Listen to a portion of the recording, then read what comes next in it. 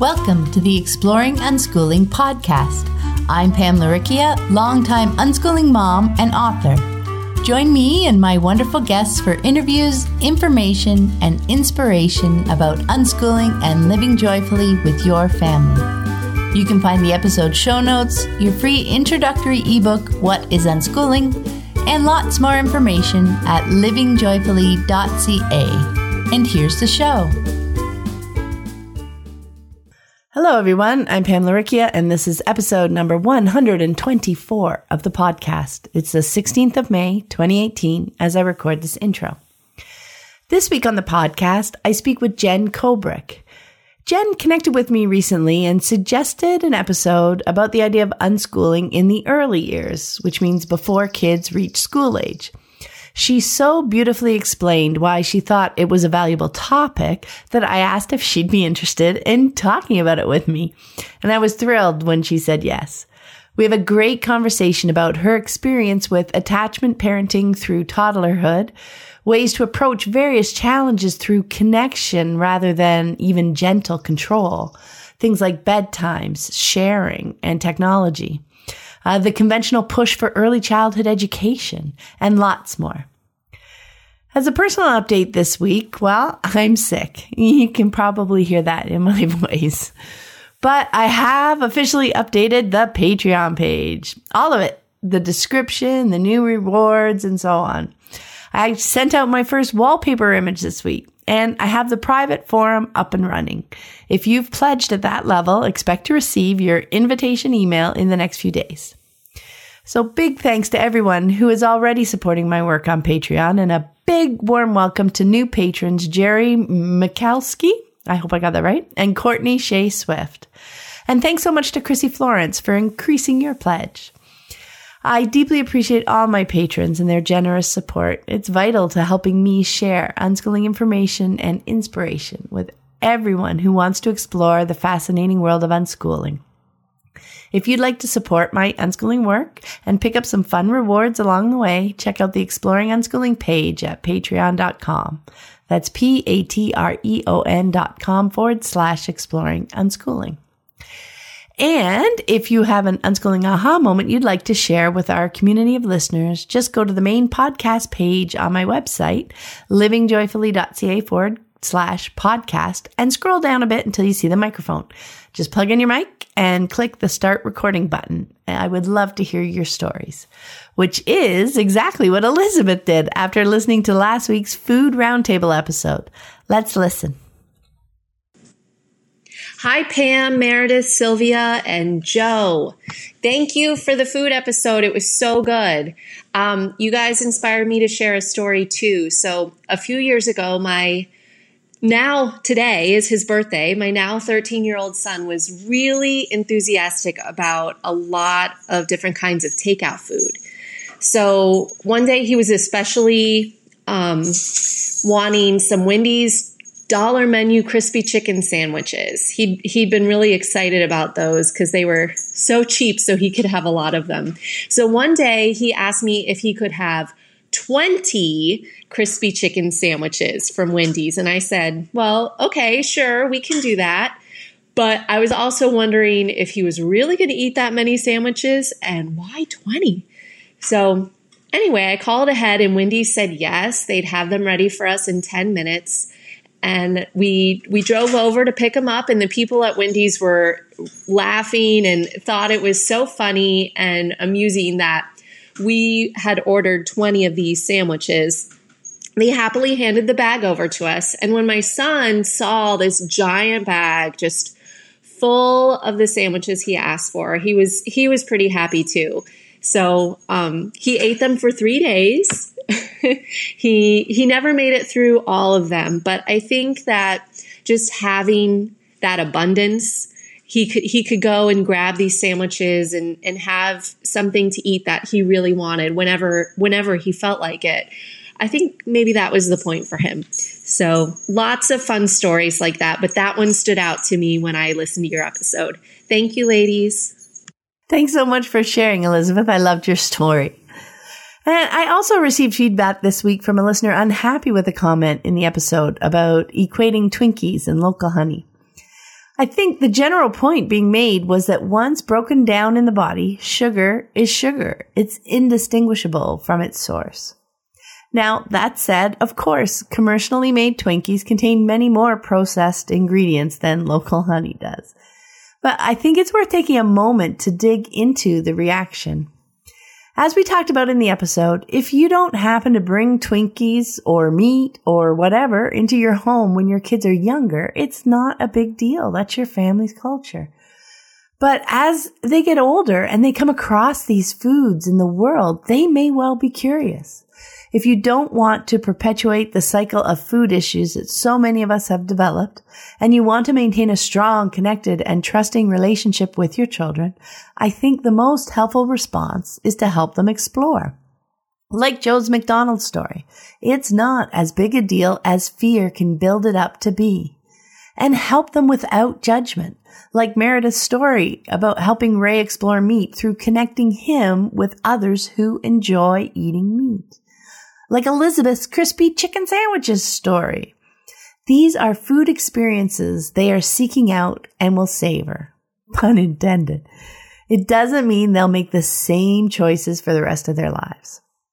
Of course, chat with them about ingredients. Have conversations about how you and they feel after eating all sorts of different foods.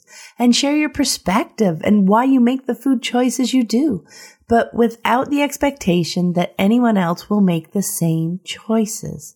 It's that judgment piece that interferes with your child's ability to listen to and to trust themselves. And that's where food issues start to grow. In fact, that's where issues start to grow no matter the topic. Food, sleep, technology, whatever. We don't want to become that voice in their head that tells them that what they think and feel is wrong. Help them figure out for themselves what foods they enjoy and how they make them feel. Don't drown out the messages their bodies are sending them. Instead, help them better hear and interpret and meet their body's messages. And now, let's get to the conversation with Jen.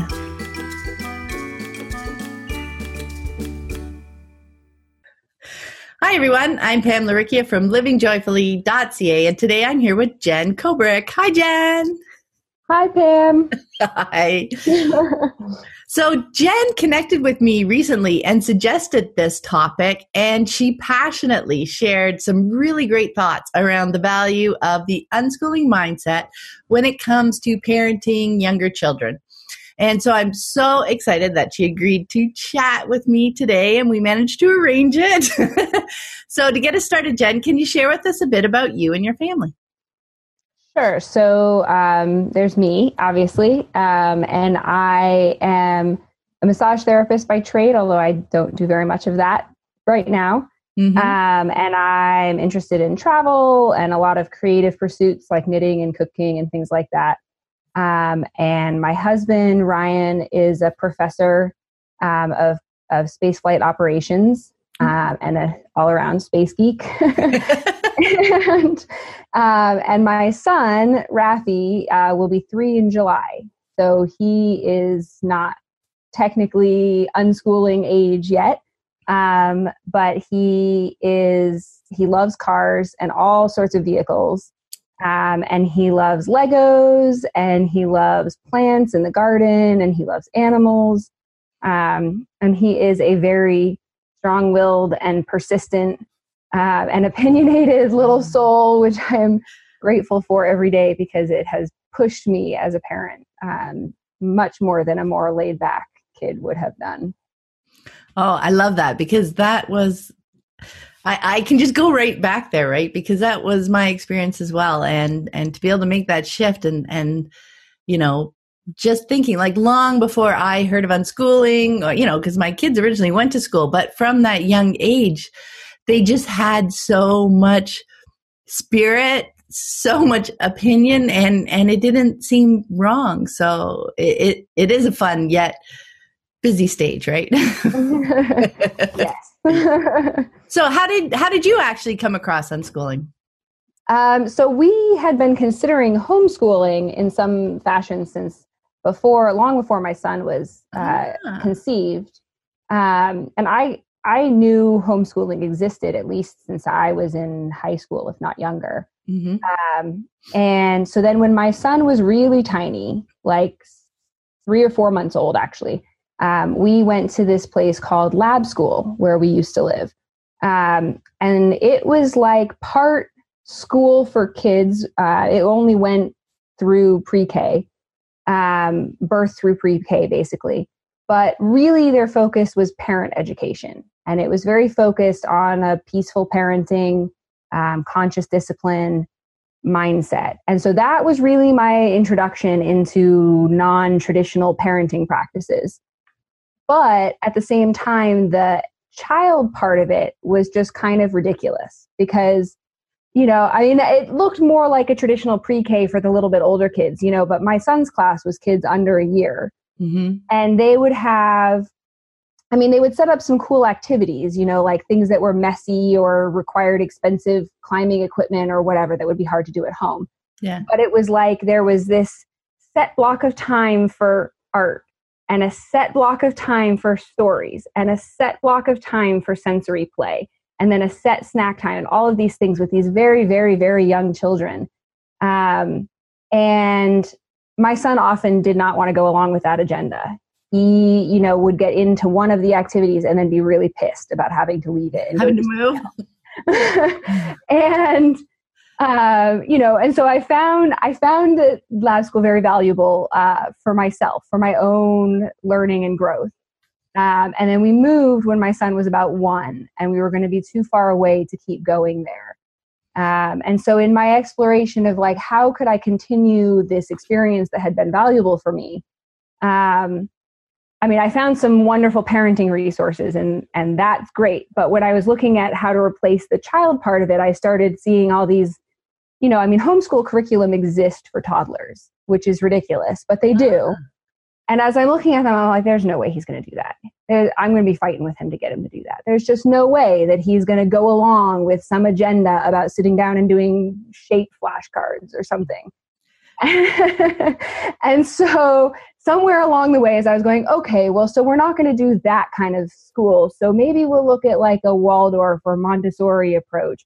And then, okay, there are things I like about that and things I don't like, and I'm still going to have to coerce him to do things. So maybe I need to make my own curriculum. And then I'm going, well, that sounds like a lot of work. So somewhere along the lines, I'm like, okay, there's got to be another way. There's got to be another way. And somewhere along there, I came across some sort of unschooling resource. I do not remember which was the first one I came across. But when I did, I went, oh, well, that's not a lot of work. I guess it is in one sense, but not in like preparation work. Yeah. And not in like fighting with the kid to make them do it work. Mm-hmm. It's work that doesn't feel like work. And it's work that feels like play and fun. So since then, so I guess my son was about 1 or just over 1 when I discovered the concept of unschooling. And so since then, I've just been reading and listening to your podcast and, trying to take to heart the idea of applying a little bit and seeing what happens, and then applying a little bit more and seeing what happens. No, that's awesome. That's awesome. And that's one of the reasons I was really excited to talk to you when you suggested it, because I know in the past I've talked about how attachment parenting can transition pretty seamlessly into unschooling as children hit school age, right? But, I didn't discover attachment parenting when my kids were younger. That's been more based on my reading of attachment theory than my own experience. Like you, I was kind of feeling it out and going that direction because I was following my child, but that was just because that's what made sense to me, right, at the time. But you're engaged in attachment parenting circles right now, so I am excited to hear your experience. So have you found the attachment parenting and unschooling mindsets diverging as your son is entering like toddlerhood, I guess? He's 2, did you say now? Yes, he's 2 in about 9 months. Ah. Yeah. Mm-hmm. Yeah, so I don't want to paint all attachment parents with the same brush by any means, because I think that actually, in theory, I think a lot of attachment parenting ideas go more seamlessly with unschooling. Exactly. But I think a lot of people who come to attachment parenting or who have a lot of those ideas when their children are infants still have a lot of the traditional sort of parenting goals. They still want to accomplish X, Y, and Z with their child. They still want their child to have a predictable bedtime, and they want their child to eat at certain times, or they want their child to cooperatively get dressed in the morning, or whatever thing they want to happen easily parenting. But they want to accomplish it without force, and certainly without violence, and without screaming. And so they are looking for gentle control rather than making this huge paradigm shift of trying to let go of the control altogether. And so that's where, as I have learned more about unschooling, where I've started to become frustrated with some of the advice that I get in those circles, because I'll struggle with something that's unique to a toddler, that somebody with an 8 or 9-year-old is going to be like, yeah, in 5 years, you won't even remember that, which is helpful and not helpful at the same time. Yeah. But the attachment parenting advice will be, okay, well, natural consequences or rewards or things like that, that aren't quite what I'm looking for. Mm-hmm. So I think it can be very useful, certainly in shifting a mindset away from punitive control of children, but it doesn't maybe go quite as far away from control as unschooling mindset does. Yeah, I think that's a great point. And that's a great point, how toddlerhood is when it becomes more pronounced, right? Yes. Yeah. Yes. I mean, as infants are fairly easy for the most part. I mean, of course, there are infants who are really challenging, but, most of infants' needs are meetable if you can figure out what they are. Infants want to be held, they want to be fed, they want their diaper changed. They don't have a lot of wants that either can't be met or, or a lot of frustrations that need to be expressed but not necessarily fixed, and then as they become toddlers, they start to have a lot more emotions that they need to express and that need to be supported, but not necessarily fixed or handled or dealt with by the parent, which is really hard, I think, for a lot of parents who didn't grow up with it, and with it being normal to express emotions and have those emotions listened to by somebody, And toddlers also start to develop a lot of agency and have a lot of their own opinions about how things should go and how they want their body to be treated, and they can communicate those opinions more. So where an infant might have had opinions but you didn't know it, a toddler is going to make real sure that you know what they think. Yeah, and I mean, just physically, they're now able to get around, right? Like, that whole point of agency. Now they can actually accomplish it, right? Yes. Oh, that's fascinating, and it makes so much sense. So I thought it would be fun to dive into a few examples with you. I was hoping you'd share some ideas for parents who are looking to work together with their young children, rather than that gently controlling them to do or not do the thing that they want or don't want in that moment. So I thought maybe we'd start with bedtimes. So my son has never been a child who has slept super predictably, even when he was an infant. And there has been a lot of pressure from some sources, and there's a sort of a societal idea that it's a good and important thing for really young children to sleep on a predictable schedule. And in particular, that really young children need a really early bedtime. And my son is a night owl. Which when he was really little wasn't as obvious because like a kid, you know, a 6-month-old who stays up till 8 p.m. is not really like, it's not impacting the adult schedule. Yeah. But, you know, but now that he's not sleeping as much of the day, it's more clear that he is definitely a night owl. And my husband and I are too. So it's not like that should be a surprise to anybody. But it is sometimes a challenge because, you know, we'll get comments from complete strangers out in public, you know, like, shouldn't you already be in bed, or somebody's up late, or, you know, things like that, which fortunately at this point, we're fairly confident in in that he's doing just fine with his own sleep. But we have had to get creative to make sure that everybody is getting enough sleep. And especially when like my husband has to get up at a certain time for work. And so he needs to make sure that he's getting enough sleep. And so there are some nights where I have to try to find ways to keep my son relatively quiet, you know, at the other end of the house, so that my husband can go to bed if he's got to get up early. You know, and there are lots of times where I will sleep in until my son wakes up because that's how I get enough sleep. You know, and we've had to get creative about taking advantage of if he goes to bed a bit earlier or if he takes a nap, about making sure that we take that time to be together and don't go, well, I was planning on doing this tonight and we were planning on hanging out tomorrow night. And, you know, just taking those opportunities when they come exist. Yeah.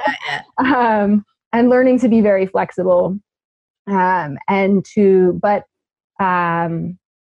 you know, it's also been helpful as we've started looking at it from an unschooling perspective to look at really observing him and his cycle, because without like trying to force him to go to sleep at a certain time, you know, we've started to notice the behaviors that show that he's starting to get sleepy, not like enough to go pass out now. You know, but like, okay, so he's doing these things that are his kind of cues that he's starting to get a little tired. So that's when we start turning the lights down, you know, and that's when we start suggesting reading a story or something that's calm and quiet, you know, and then there's another set of sort of cues that he has when he's really getting close to falling asleep. And so that's when I can suggest, hey, let's go in the chair together, and he'll usually go, yeah,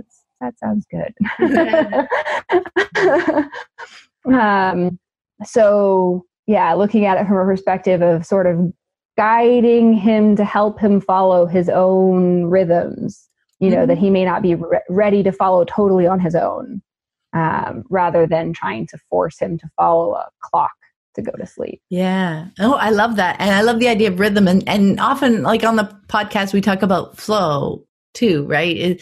You're learning so much about him to help him follow his flow. You know what I mean? Like, I love the way you talked about seeing his cues, you know, because that's a way you're helping him explore his cues, right?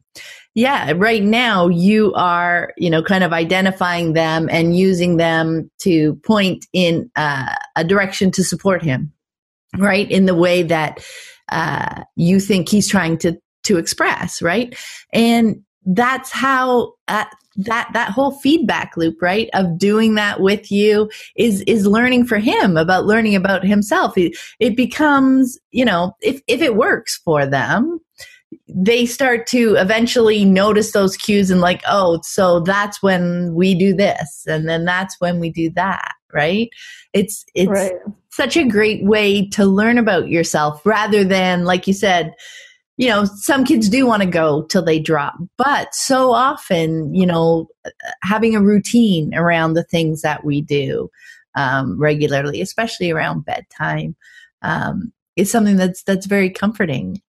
You know, so I love the way you talked about bringing that all together, you know, because so often when people hear, you know, it's a classic unschooling new person, you don't have bedtimes. Oh, well then, okay, we'll take away bedtimes. Then we're not supposed to have bedtimes. And then, everybody just runs around until they're screaming, upset, and crash, right? Yeah. So there's a totally different way to go about it.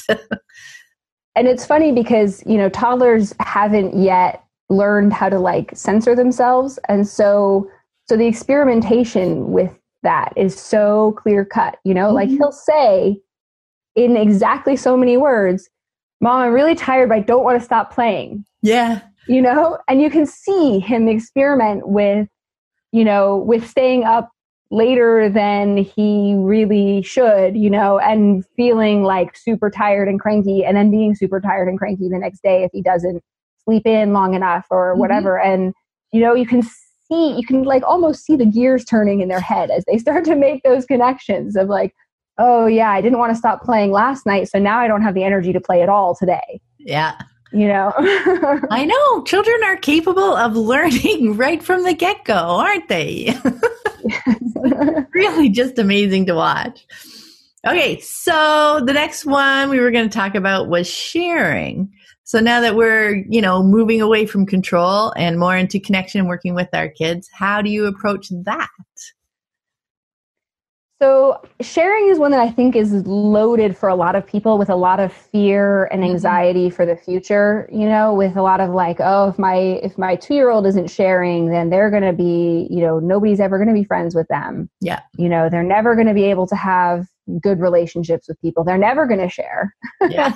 They're never going to care about anybody but themselves. They're going to be that lone teenager with nobody. Right. And so then they're coming into like, 2-year-olds who want the same toy with all of that piled on top of it. Yeah. So that's one thing that I found very helpful is to step back from that and just be in what's happening right now in this moment. And also that when you can kind of, it's almost like things slow down when you let go of some of that like baggage and urgency and intensity about it. But things slow down enough to where, where I can, in the same span of time that someone else might be yelling at their kid to share, that I can see, in this situation right now, it's that they both want this toy and there's only one of it. Or in this situation right now, it's that one of them is tired or hungry and is just feeling, or is overwhelmed by the number of kids around and is just feeling frustrated. Or maybe this really is a very special toy to one of the kids and they're probably not ever going to want to share it, or at least not in this play date or this, but but all of those sort of have a different response, and I've also found that it can be very helpful when, as a parent, there's the internal programming saying, I need to do something, and then there's the external, like all these people are watching me to see what I'm going to do with my kid who's not sharing. And that it can be helpful to sort of feel like you're doing something, but without grabbing the toy away or yelling at the child to share, to reflect, to say, oh, you both really want that truck. Or, it sounds like you have different ideas about how to play with that toy. Or whatever. Yeah. But describing what's going on to them. Or if one kid has already grabbed a toy away from the other, like, oh, it looks like he's really sad to not have that toy anymore. And that sometimes one or both kids respond to that reflecting by sharing or by offering some other kind of solution, suggesting a toy the other child can go play with instead or something, it's amazing how even at 2 or 3, they can start offering their own solutions to these problems.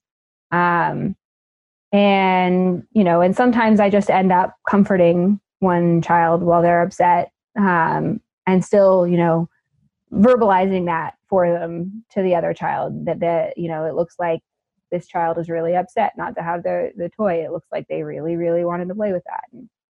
And, but yeah, I mean, I would say, my son's very introverted, and so and he gets easily overwhelmed by a lot of kids being around. And so one of the ways that shows up is by he doesn't want to play with them because he doesn't want to interact socially. Yeah. So if he's feeling like he doesn't want to play with the kids, it usually shows up as not wanting to let the kids play with the toys he's interested in, right? Yeah.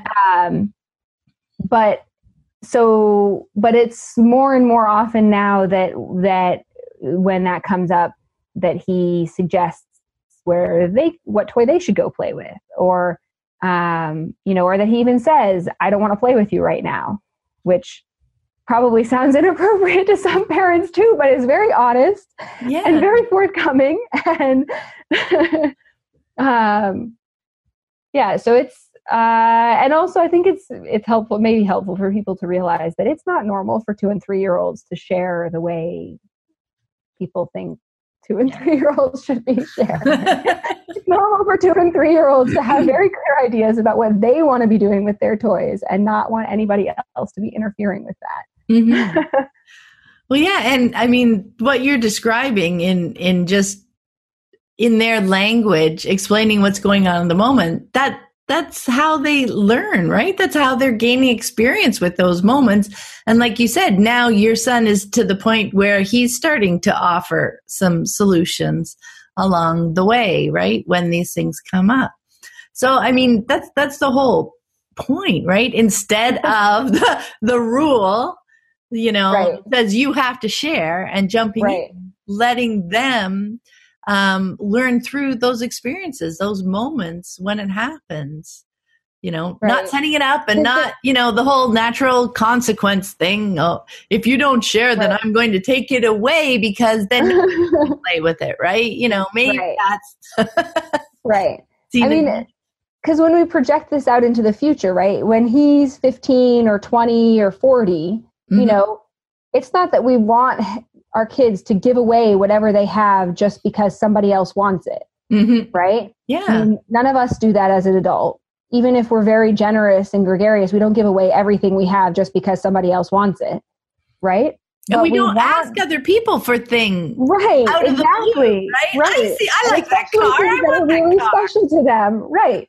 But we do hope that when they're grown up, that they will, that they will see somebody else feeling sad or left out or hurt, and that they'll want to help. Not necessarily by giving them something, but that they'll want to find a way to help that person feel better. It's about the people, not the thing, right? It's about the kids that are involved, the people, whatever age that are involved in that moment, not really about the thing that they're fighting over or, both interested in, etc. Like, yes, at any point, it's about the connection and the people involved. And it's almost never really about the toy they're fighting over anyway. Yeah. It's really about how they're learning how to play with each other, or it's about something totally unrelated, like being tired or hungry or exactly, but it's not really about the car or the train or whatever the specific item is. It's never really about that. Yeah. No, that's a great point. Which is why buying 2 of them doesn't solve problems. I love that. I remember there was oh my gosh, it was a book I had as a child, and it was like these 2 princes. And, it was a book about sharing and how they each wanted the same thing. So their parents bought them 2 of everything, and it didn't solve everything. No, of course not. I love that. Okay. So let's dive into another big one that I know a lot of people ask about: teeth brushing. Toothbrushes for brushing your teeth. Yeah. So I know lots of other unschoolers have talked about the actual science about teeth and about tooth decay, and so I don't think we need to rehash all of that. But specifically with really little kids, I have met very few really little kids who like brushing their teeth. Yeah. So this seems to be something that basically everyone deals with. And it's another great opportunity for creativity and for observing what it is that the child doesn't like. You know, is it that the child doesn't like something being stuck in their mouth? Is it that they don't like something being done to them without their involvement? Is it they don't like the taste or the texture, or that they're already so tired by the time it's happening before bed that they can't cooperate with anything? You know, Yeah. what specifically is going on with that child, you know? And so we have played various games at various points. We found some wipes that have xylitol in them, which we originally got for, like, if we're out, we keep some in the diaper bag. So if we're out and he looks like he might fall asleep on the way home, we use them. But sometimes he'll request that instead of a toothbrush when we're at home. And that's always an option to him.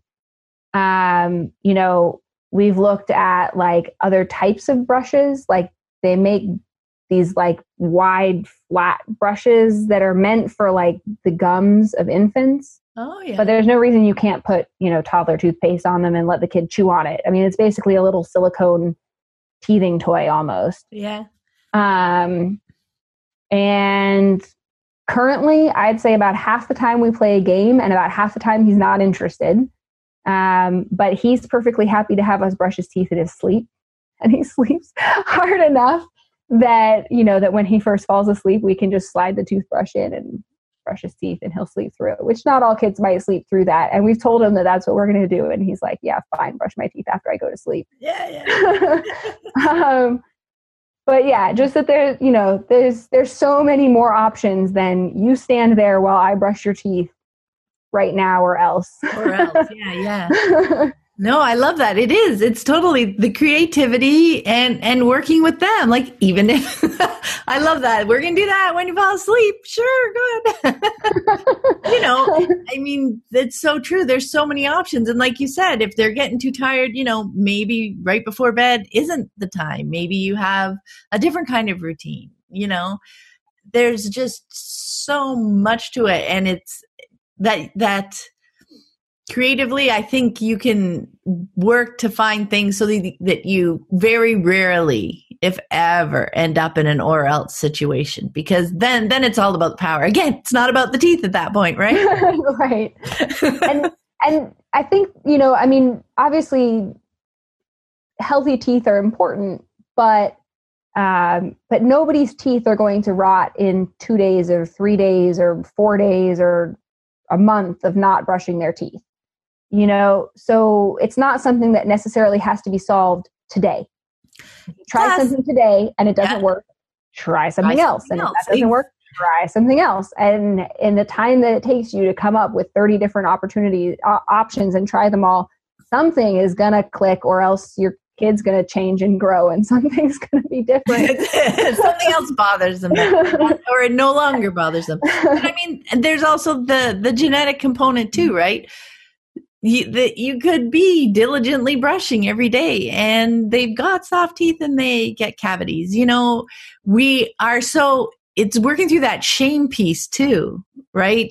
That feeling of judgment if my child has cavities or whatever. And we are just so conditioned to blame ourselves for so much of everything, right? To do with our children.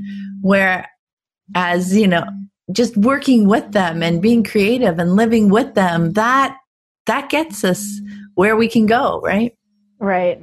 Yeah. And this is also a great opportunity for modeling, you know? Yeah. I mean, brushing your own teeth in front of your kids. Doing it together, yeah. Kids, and talking about why you brush your teeth, you know? And not just because I don't want my teeth to rot, but, you know, like my teeth feel funky when I wake up in the morning, so I like to brush them first thing when I get out of bed, you know? And then my teeth feel better and my food tastes better when I eat breakfast, you know? And I don't brush my teeth in the morning really because of, you know, wanting my teeth to be healthy. I brush my teeth in the morning because I don't want my mouth to taste funky. Yeah. You know? And that, but sharing those things, sharing those kinds of the realities of why we make the decisions that we make about our own health and our own bodies. Yeah. Yeah. No, just living actively alongside them, not hiding all those little pieces, If we notice that we usually brush our teeth after they go to bed or whatever, we can change up our routine too. And it's like, going to brush when they do, or maybe we do it together. We make the point in the morning. Maybe it's easiest when everybody's fresh and, because as I've heard, as long as you've got, one brush in a day, that's fine. I know that's what my dentist told my kids. As long as you get to them at least once a day, you're good. So, and my kids are good at that. Like, dentist is one of my phobias from my childhood. Mm-hmm. So I don't like it, but I worked hard not to really transfer that to them. So, they're brushing their teeth. They're like, oh, I want to go see the dentist now. They're like, okay. I'll take it too. Will you hold my hand while I take you to the dentist? Exactly. Oh, that's funny. Okay. How about some tips that you might have with regards to young children and technology? Yeah, so this has been one of the hardest things for me because I grew up with a very restricted and controlled use of technology. And actually, as I was making notes for this, it occurred to me that I grew up with really restricted access to TV. But back then, when I was really little, most people didn't have a computer in their house, but we did because my dad worked with them. And so that made us like, oh, your kids have access to this amazing educational tool that the step ahead. And now, of course, computers are for a lot of people lumped in with TVs and tablets and phones as all rotting your brain. Yeah. But yeah, so it took me a while to get around to seeing how technology could be useful and could be a learning tool without explicitly doing educational content, but just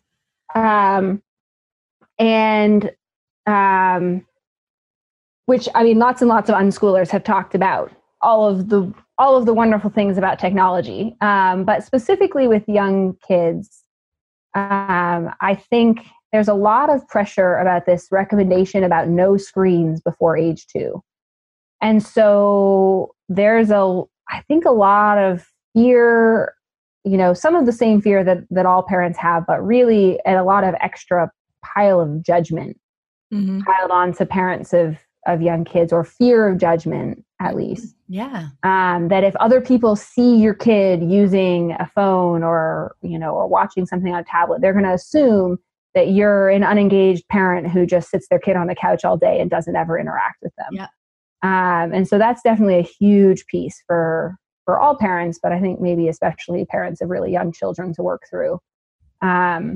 But also then to make sure that you're not just abandoning them on the couch with the device when they're interested in watching something. Because especially young kids, like my son knows how to find a new video on YouTube now, or at least if it's in the list of recommended videos attached to whatever he's watching. Mm-hmm. But of course he's not writing, so he can't search for something on his own. So if he's not interested in any of the videos that are there on the screen, then he needs help to search for whatever he's looking for. But when he first started watching videos on YouTube, he didn't know how to change the video yet.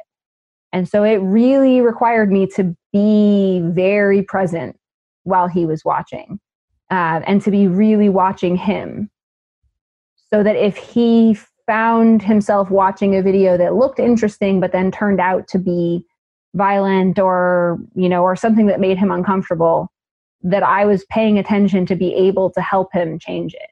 Mm-hmm. And maybe other kids would, immediately scream and yell if they found a video they weren't comfortable with. But my son sort of would draw inwards instead. Yeah. So he would get more quiet. So if I was on the other side of the house doing something, I wouldn't necessarily know that he was getting uncomfortable and needing help. And so it was really important that I was there next to him and engaged and watching. And also I think, one of the things that a lot of parents fear is that their kids are going to find something inappropriate watching videos if they're not controlled and restricted. And a lot of the things that parents are afraid their kid are going to find are things that are really unlikely that your 2-year-old is going to find. Your 2-year-old's not likely to find porn on YouTube. But that doesn't mean they're not going to find something they are uncomfortable with. Yeah. And I think that's a really important distinction because my son's really interested in cars and vehicles. And a lot of people think that little boys should be all about cars crashing into each other and, monster trucks crushing other cars and things like that. And some are, and that's fine, but mine is not. Mine views cars basically as people. And so he finds that as horrible to watch as you and I might find like a really gory scene, really gory murder scene in a movie or something. And so, so I think there's a place where somebody who's not paying really close attention might be like, oh, well, that's fine. He should be fine watching that, but he's not. And he needs help. He needs help to change it to something that he is comfortable with. So I think it's really important for really young kids who for parents of really young kids who may not know how to do all of the things with the device themselves, that the parent is staying really engaged and observing what's going on for the child. Yeah, I love that. That's such a great point to be there with them. Because, in all the things that we've talked about, it's been about the connection with the parent, right? It's been about being engaged with your child. Like that's this lifestyle. If you're choosing this lifestyle, and to be there with, I just love that, watching for his cues again, another connection that we've seen, whether it's cues, for tiredness or cues for things bothering them and brushing their teeth or things that they're looking for. And because at that young age, I know I've talked before about how at that young age, we're kind of their hands, right? Because there's things that they want to do that they aren't yet capable of doing for themselves, right? So when and sometimes they want to do it for themselves, right? Then no, I'll do it. And having the patience and letting them do it themselves is awesome. But other times they just want the thing done. I want to see the next video. Oh, I don't like that. I want to change it. So to be there and engaged with them so that we can do those things for them so that, what they're engaged in stays connected with what they're thinking, right? They're accomplishing what they're wanting to accomplish. And so they're gaining the experience that they're looking for in that moment, so I love that point about, being their hands and helping even, they might not even know why they're starting to feel uncomfortable, whether it's with a video or a game or something they're watching or whatever, right? But that's, again, us noticing the cues and saying, hey, would you like to change that? Would you like to stop that? Would you want to go do something else? You're just helping them learn more about themselves in that moment, right? They're like, oh, yeah, I am feeling icky. Right. They may not have made that connection between how they're feeling and what they're seeing or something like that, right? So yeah, staying engaged with them, that's a huge piece. I love that. And the other piece that you mentioned, the shame and the judgment that we can feel from other parents. That is something for us to work through, right? When we let's face it, unschooling is unconventional, isn't it? Right? So you're going to need to start working on that.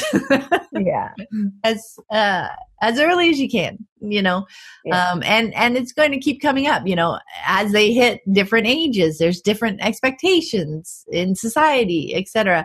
And us knowing our child, because for me, that was a huge piece that helped me work through so much. Because I was engaged with my child, I knew my child. I knew what they were getting out of whatever it was they were choosing to do or not to do.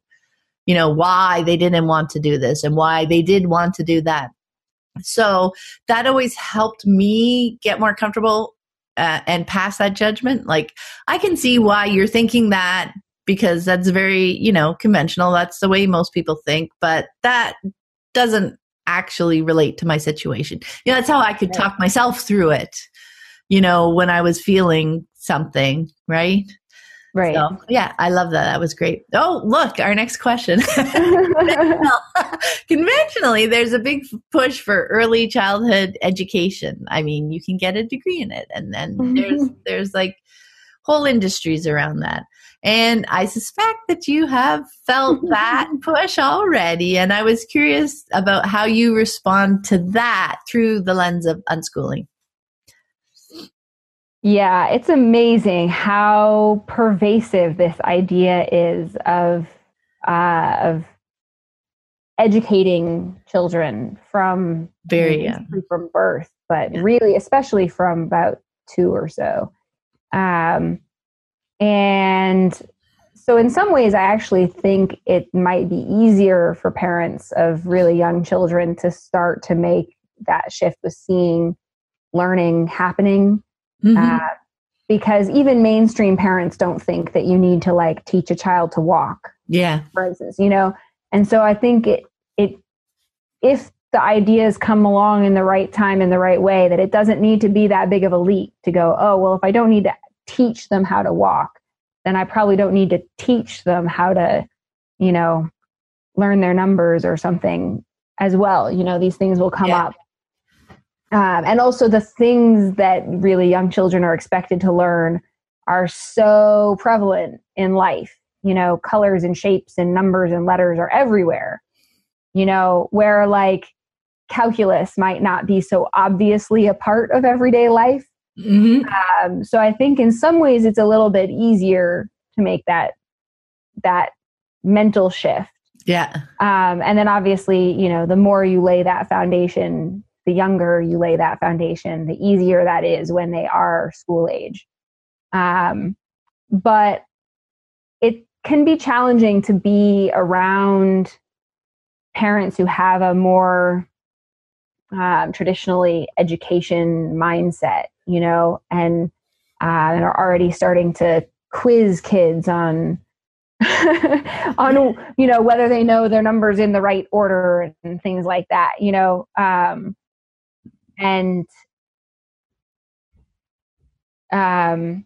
So it's definitely, it's been a process to start to see, you know, sometimes it's obvious where something translates to academic learning. You know, like since he's really into cars, all the cars have numbers on them, you know, and so he's like learned to read numbers just from being interested in cars and being obsessed with knowing which car is which by the number that's on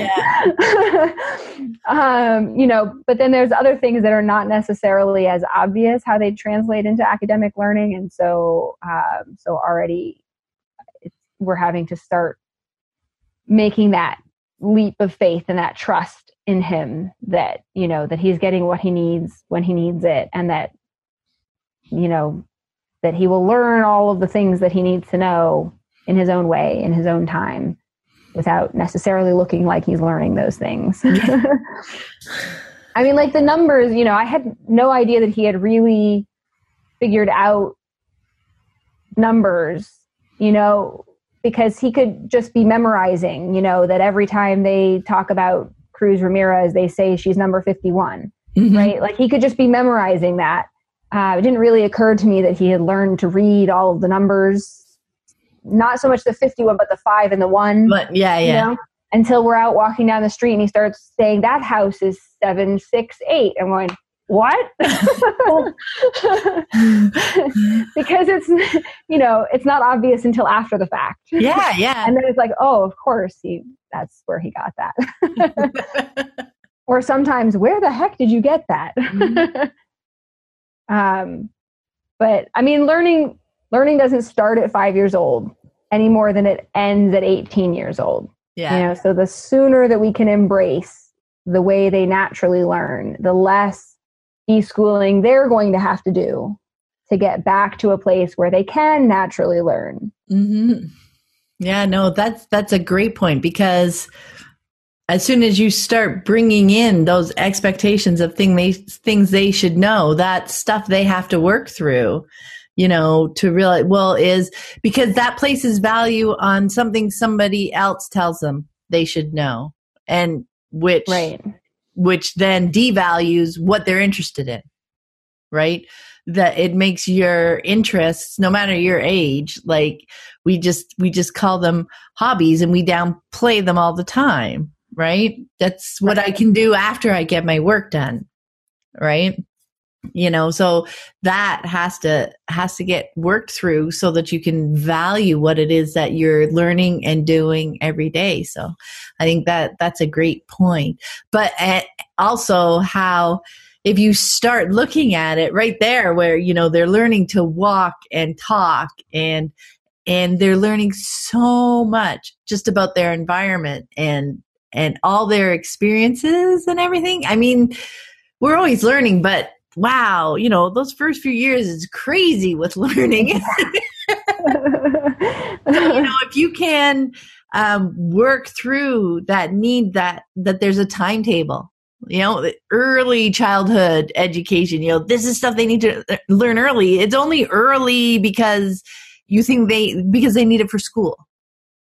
Right. Right. It's only because it's preparation for this particular learning environment. And if they're not going to be following that schedule, right. You know, there is value for a child who has to go to school because, you know, a lot of it is through reading. You know, that's why they want to teach those letters and teach reading early, because reading is very important in school, because that's how they're going to get their information there. That's how they're going to be writing their tests and everything. So if they're not reading, that impacts all their learning, right? In every subject, because it's all communicated through that.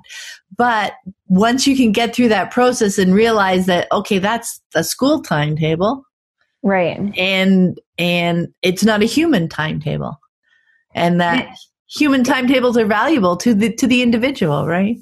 And it's interesting once you let go of that end product, mm-hmm. then you can see all of the things that happen along the way that are interesting and valuable in their own right. You know, I mean, of course, my son is not reading yet and, you know, isn't close to reading, but, you know, but because we're not focused on, well, he needs to hurry up and get to this end result of reading. We can see all of these things that every child has to master before they can get to reading, but that I think a lot of people don't notice because they're so focused on that end goal. Yeah. And so, like, for instance, you know, he's starting to recognize letters. Not all of them and not all of the time, but sometimes, you know, and he'll make connections. Like he invented this game where he takes his letter magnets off the fridge, and he'll ask me for something that starts with that. And I forget which letter he started with, but he said, "Mom, what starts with this?" And I told him something, and he ran off and came back with that toy.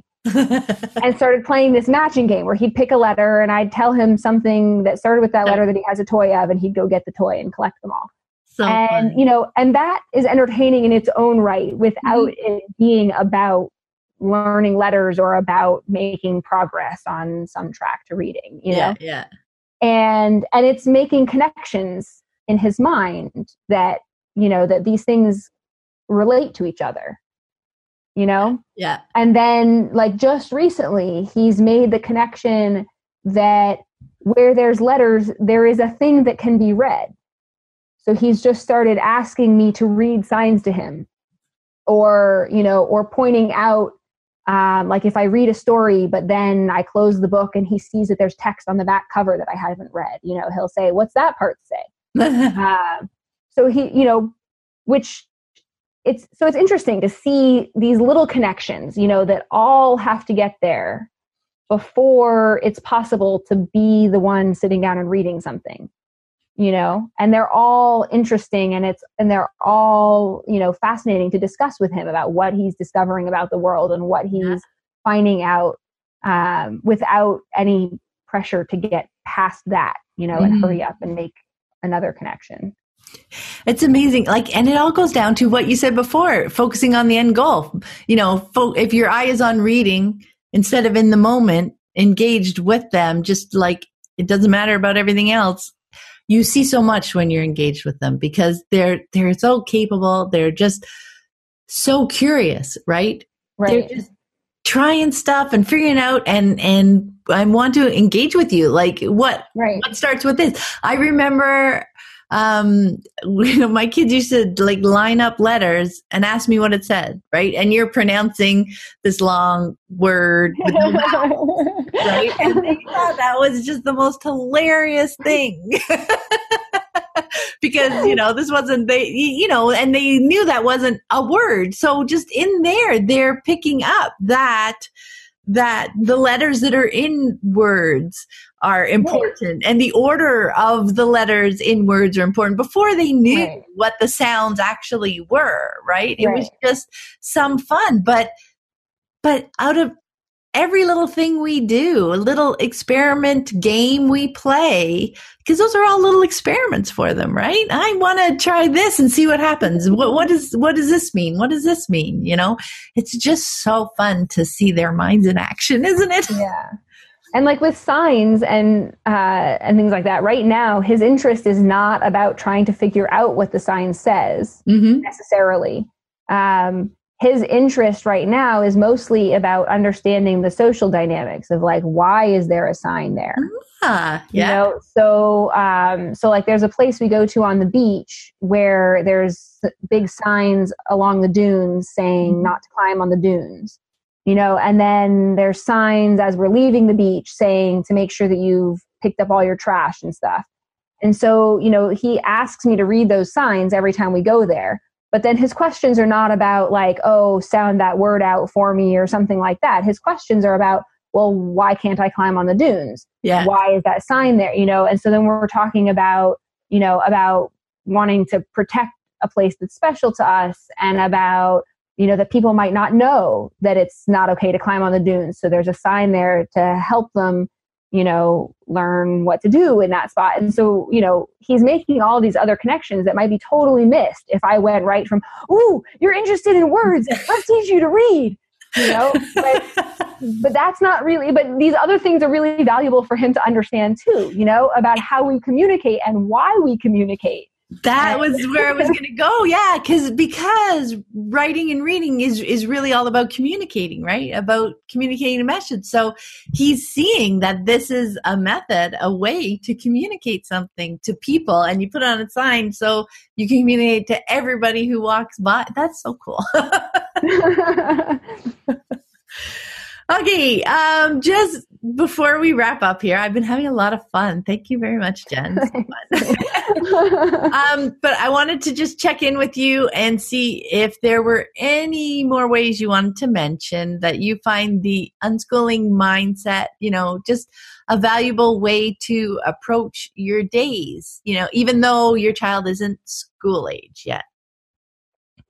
I think one of the biggest things is about curiosity, both about seeing his curiosity and, facilitating that and giving that space, but also about my being curious myself, about coming into any situation that comes up, or especially if I don't feel like I know what to do or have the answer, coming in it with a perspective of curiosity about, what's really going on and why. And I find that helps both to get to a place of figuring out what to do, and figuring out a creative solution to what to do. But also that it helps to remind me by coming in with that, observation perspective, that helps to remind me that he is his own person and having his own experience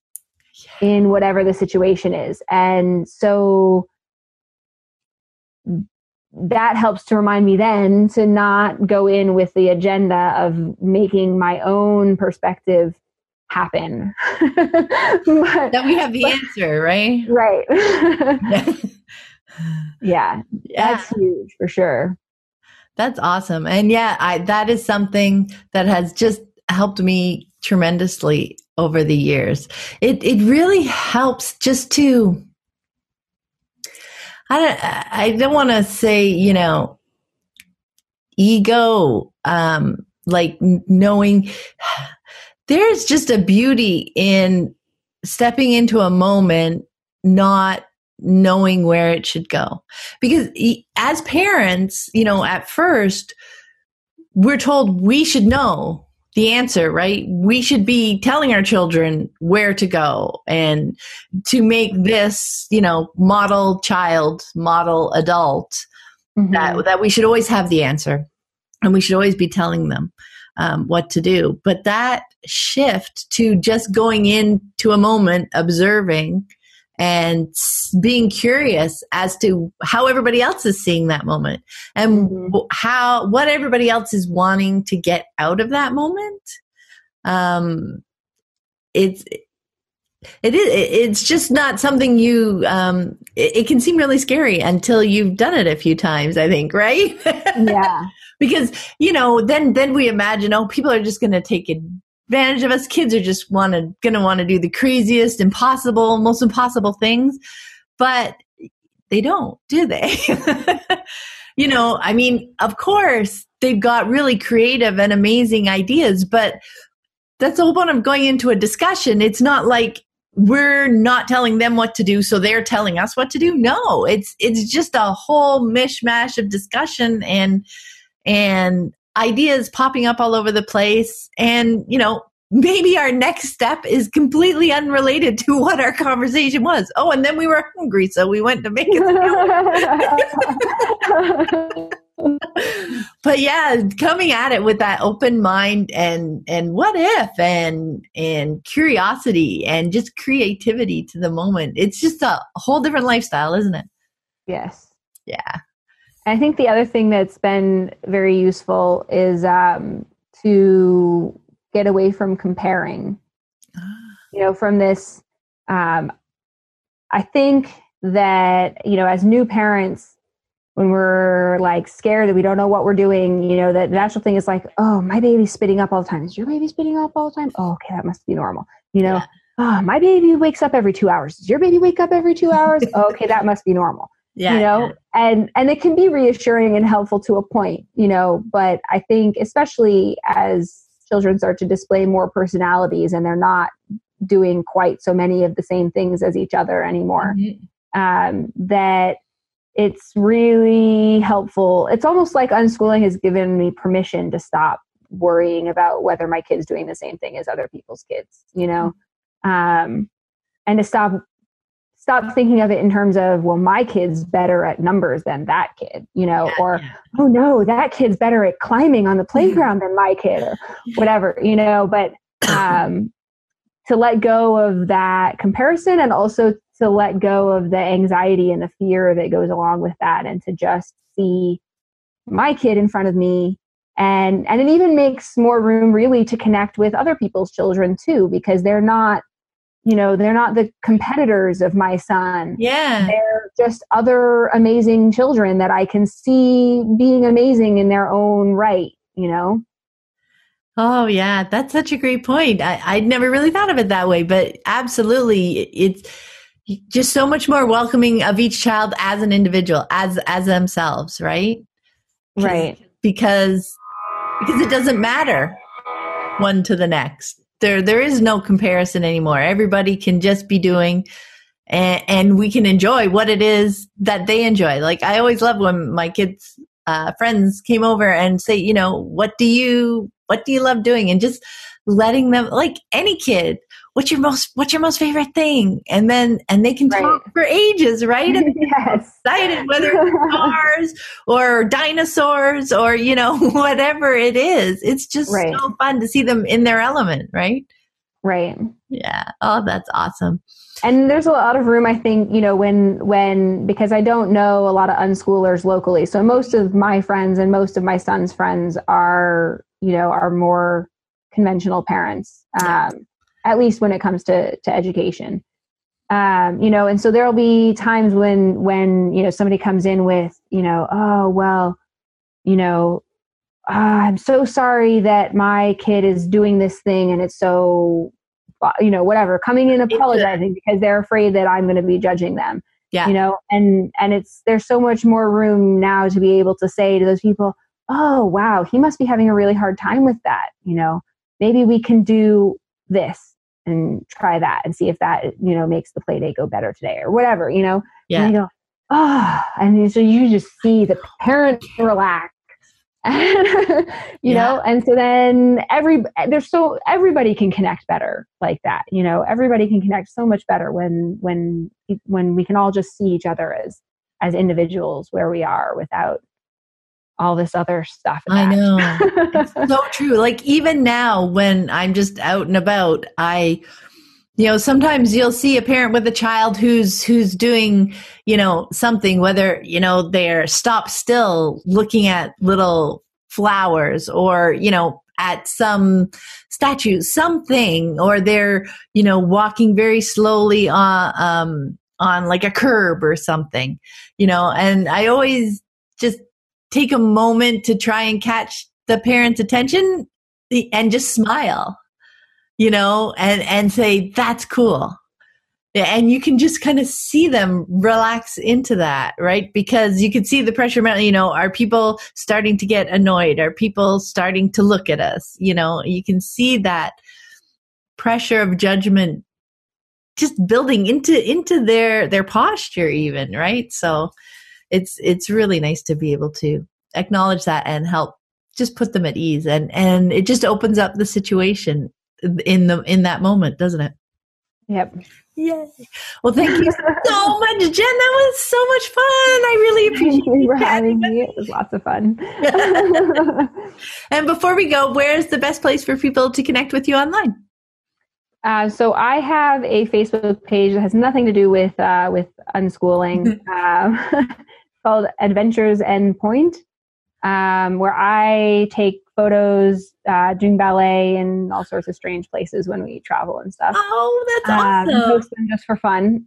So people can check that out there. And then you can also find me on Facebook as Jen Kobrick. And you can send me a private message or something like that. I probably won't accept a friend request if I haven't talked to you and I don't know who you are.